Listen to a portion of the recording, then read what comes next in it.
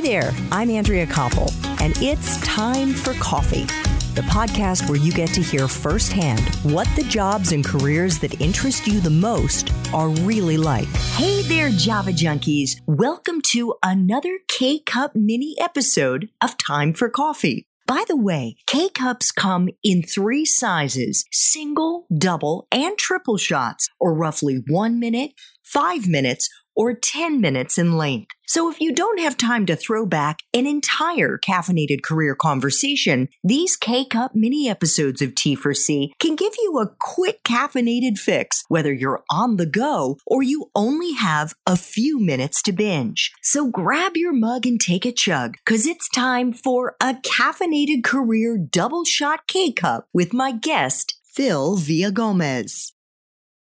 So I have 2 final questions for you, Phil, and these are questions I try to ask all my guests.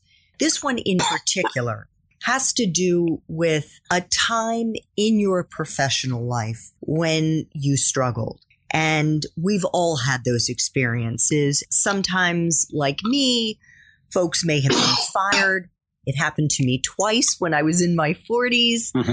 Other times it may be that they just had a difficult boss or challenging colleagues or screwed up a big project. Whatever it was, Phil, could you please share a story with our young listeners about what that time was for you, how you persevered, and perhaps a lesson that you learned in the process? Sure thing. And I think that that's a great topic to discuss, because really you have to look at it as learning and development along the way, because not everything you touch is going to be successful. Not every group that you join is going to be cohesive and harmony. There's going to be challenges in life, in your business world, just like there is in, every other aspect of your life. So it happens. And I think that I can imagine a role that I was in. I think back and I kept trying different solutions. Like I would request resources and get denied. I would suggest ideas or promotions and, it wasn't approved. And so I kept feeling like I was hitting one dead end after another when it came to really promoting and marketing. And so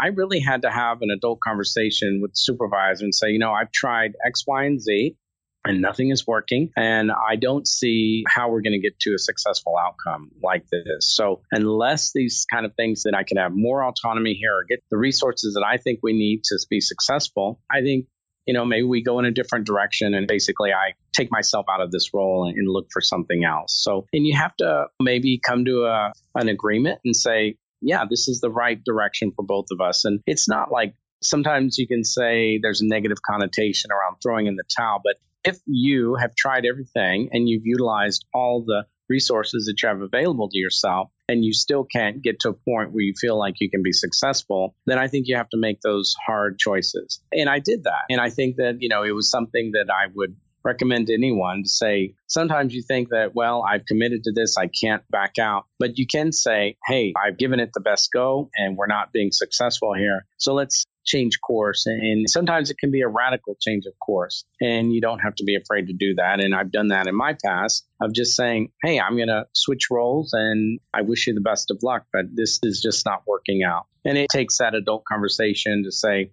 this is what's going to happen. So that's kind of the example I would give of having to make tough choices when things just aren't moving forward quickly enough. So are you saying in that case, Phil, that you left that company or you just left that department? Well, I was fortunate enough that I just had to change departments. But in some cases, I could definitely see that where you do have to change either your firm or your group and make those kind of hard breaks. Fortunately, in my case, I was able to, working at such a large firm, kind of move internally. But that's not always going to be available to people out there. And it can be scary to just leave a job that's comfortable. But sometimes you have to make those tough choices. And were there any negative repercussions you experienced as a result of moving from one team to another?